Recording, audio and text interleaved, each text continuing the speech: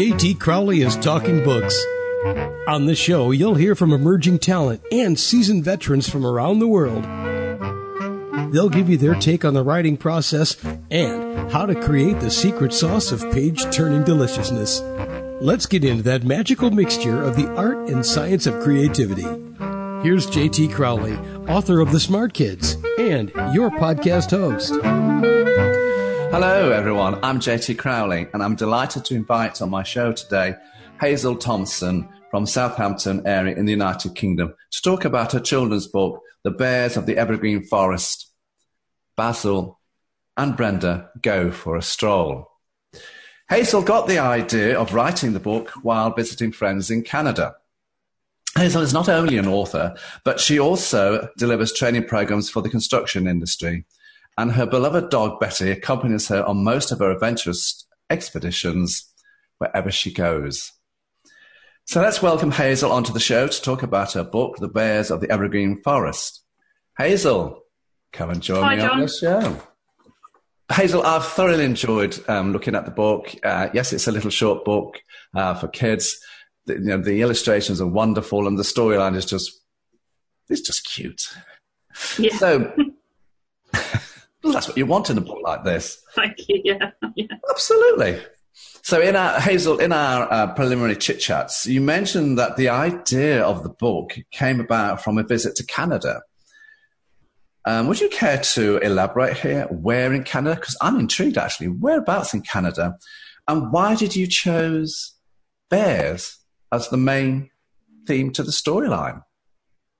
Yeah, so I went to visit some friends in Nova Scotia, in Halifax, and we were just sort of out and about. They were taking me around looking at places, and we went for a walk through some wooded area, and suddenly the trees parted and there was this lovely lake. And we sat there for a little while and sort of watched the world go by. And I don't know, it just sort of came to me. And when I got back to their house, I just sort of picked up my notebook and started writing. I don't know why bears. Just seemed like they fitted, I suppose. They fit in a wood. So it seemed logical, really, yeah. And of course, Canada does have bears. Yes, yeah. And I had to look up what type of bear, actually. So when I was talking to the publishing house about the pictures and what I wanted them to look like, I sort of had to look and see what type of bears they had and what I wanted my bears to look like. That sort of looked like Canadian bears. So what sort of bears are they? Well, they're a bit of a mixture of a few bears, to be honest with you. Yeah, they're a bit of a mixture. So I don't think they're described as one particular type of bear. So there you go, everyone. How did you formalize the, you've touched on this already a little bit just then, the wonderful illustrations, which to me are so vivid, they're bright, they're fun, they're cheerful, they're definitely eye-catching. How did you work these lovely, when I look at them on my iPad here, everybody, I love the illustration of Basil the bear. He's sitting against a tree.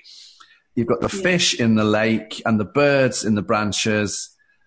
How did this illustration, how do they come about? How did you form them? Tell us. Well, I had them in my head, what I wanted each of the pictures, or it's sort of like comes up as like a little film in my head as I'm reading the story through or reading what I'd originally written.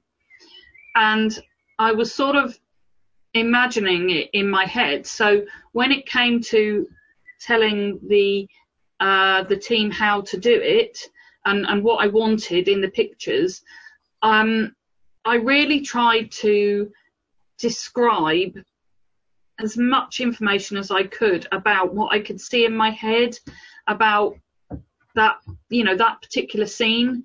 And when you do it, you have to say what's in the background, what's in the foreground. You have to describe the characters, what they're doing, what they're wearing, what they look like. So you have to go into quite a bit of detail about it. And the pictures that came back from them, for the most part, were absolutely spot on. And I only had to change a few things. Oh, and they're wonderful. I love the... You've got the illustration here of, we're in Brenda's bedroom here, and it's of Basil and Brenda, and Brenda's got some little letters and she's tidying her room up. It's just wonderful, everybody. Yeah. And the colour. Well, I thought about my bedroom and how much of a mess it is. That's why the clothes are on the floor, everybody. Everything, yeah. When you wrote the book, Hazel, who did you have in mind as your market? Was it old? Was it going to be young children, or so you decided to opt for that, or did you have any chance of saying, "I'll go for"? I don't really know. I wrote this book ages. Sorry, I wrote this book ages ago, and I didn't really write it to publish it at the time. But as I was getting a bit older and I was thinking, right, well, I need to think about publishing this, I was thinking about young children maybe reading it themselves, or maybe sitting down with a parent and reading it with a parent's support, or having a little child be read to them by a parent or a grandparent. So yeah, it was I sort of had the picture in my head about the age group, but it took me a while to really work out exactly who would be reading this. I love the adventures of the two mice, Pip and Pip and Tara. Yeah. On the lake. I think it's wonderful. And I'm looking at this now, and they're on the lake. Why these two characters who, in stark contrast, in every aspect, to Basil and Brenda? Basil and Brenda are big bears, and then you've got these tiny mice. Yeah. And they're sitting there on the lake in a water lily, having fun. Where do the two mice come from? Just trying to think of characters that might be sort of in that environment, and thinking about who Basil and Brenda might come across every day, and just really, I just had an idea of, two little mice, and everything went from there. So I don't know, these things just pop in my head randomly. I mean, it's lovely. I mean, you've got the two mice, they're on the lake there. You've got, Tara, she's in a bright yellow dress, sitting in the pink lily. And then you've got Pip, who's been thrown out of the lily. It's just wonderful. And I love the colour of the bird, Polly. Wonderful, bright red and pink. It's absolutely wonderful. Yeah. As says everybody, the colours in this book are simply amazing. So when you come to Hazel, thinking about the characters, do you have a formula in your head? I do. For me, it's like the age of the character, the gender of the character. What does the character wear? Do they have a smartphone? What are their friends called? Do they have any family? Do they have any? I have 13 points that I use to create my characters. Do you have any formula that you work on to build and create your characters? When I wrote this, no, definitely not. I was very new to this sort of thing, and I didn't have I hadn't even thought about background for a character, and who their family might be, and for an older one, what they do for a living, or any of that sort of thing. So it was just, does this character seem right with the storyline? Yeah, it seems right with the storyline, and they're just there. But I've learnt about that since, and I've done some short courses, and I've learnt about building characters, and if it wasn't a little children's book, then that would be necessary, I think. Oh, definitely, definitely. Yeah. Do you have fun creating the characters? As you write the book, do the characters, are they real to you? Are they, they walk around with you? They're saying, "Hey, I'm still here. You need to write another story about me." Yeah, definitely. Yeah. And because that's what my characters do. They keep, nodding me, saying, "Come on, we need to do the next bit here. Get on with it." Yeah. I mean, as a child, I'm just curious here. Who did you love to read? I mean, for me, it was Enid Blyton. It was C.S. Lewis, and I just simply loved J.R. Tolkien, The Lord of the Rings. Who was you? Yes, I didn't find out about Tolkien until much later, but C.S. Lewis definitely. I read some of those books. But Enid Blyton, I read Enid Blyton so much when I was a kid, and I would pick up a book and read it again and again if I liked it. I can't really think of. There's no one else that really stands out for me, but I do remember, lots of famous 5 books. Adventurous 7.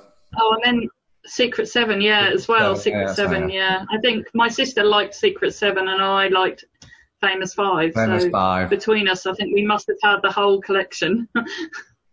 But did they... Well, the whole collection at the time. Sure. I mean, but did they in any way give you a structure to write this book, Did they have an influence on you at all? Was that why did you go for kids' books? I don't know, because it was so seriously out of the blue.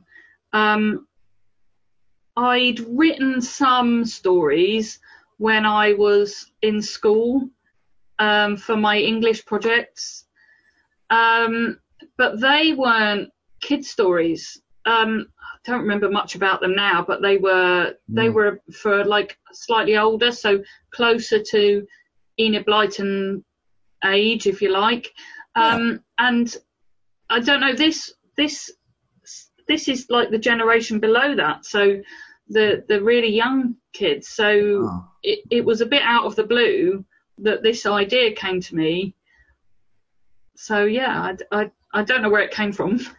I love this picture here in the book. You've got the picture of Basil and Brenda strolling through the woods, and they're coming into the village, everybody. And you've got, Mr. Badger there. You've got the owl at the post office shop. You've got the squirrel at the tea shop, and you've got another bear at the cake shop. And then there's the pointing out to the forest. It's just simply... magical. The illustrations that go, everybody, with these readings is just wonderful. Kids are going to love this. 1 to 4-year-olds are just simply going to be going, oh, wow. And I think even the big kids are going to go, ah, I did.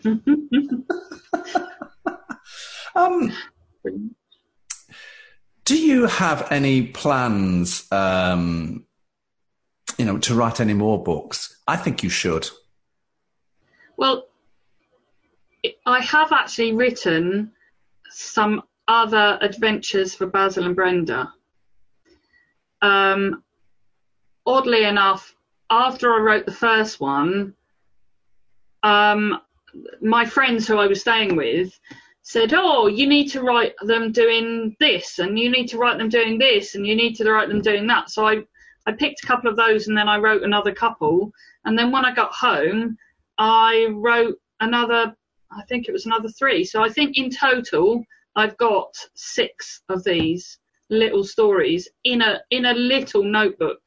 I mean, the notebook's about, I don't know, tiny little A6 size notebook that I wrote them in originally.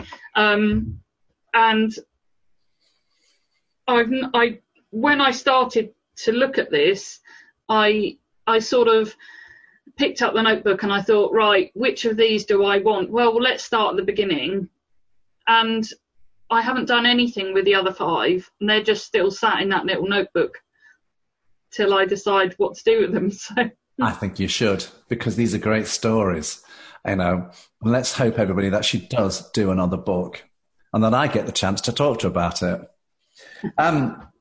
Because this it just follows on from these adorable, magical book here, everybody. And let's hope she's going to write some more for us, everybody. Hazel, where can people get your book from? So you can get it from Amazon. You can get it from the Author House website. You can get it from my website, which is hazelthompsonauthor.co.uk. And I think that's about. I mean, there might be other places where you can get it, but those are the ones I know about. Because and I've got to come before I finish here, everybody, to the last illustration, and it says, "They fell asleep under the evergreen forest's starry night sky," and the picture is of Basil and Brenda, everybody, on a rock, and then you've got Pip and Tara, the 2 mice, sat by their side, and you've got the wonderful the bear's house there with the red door and the window above the red door in the tree, and the night sky with all the stars in it. It is it's magical, everyone. It really is.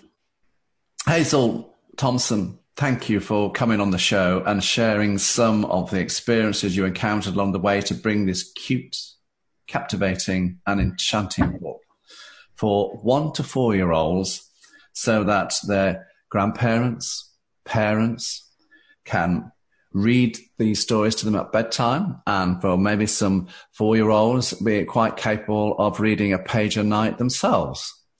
But the illustrations that go with the storylines are simply magical, and I think kids are just going to, of the 1 to 4-year-old age range, are just going to simply love these books. And it just leaves me to say, Hazel Thompson, thank you so much for giving me the opportunity to talk to you about your book. It's wonderful. And I simply say to everybody, go and give Hazel Thompson a read, everybody. They are wonderful, wonderful, colourful, bright storybook. Hazel Thompson, thank you very much. Thank you. I'm JT Crowley. Thanks for listening, watching, wherever you are in the world. So until next time, stay safe.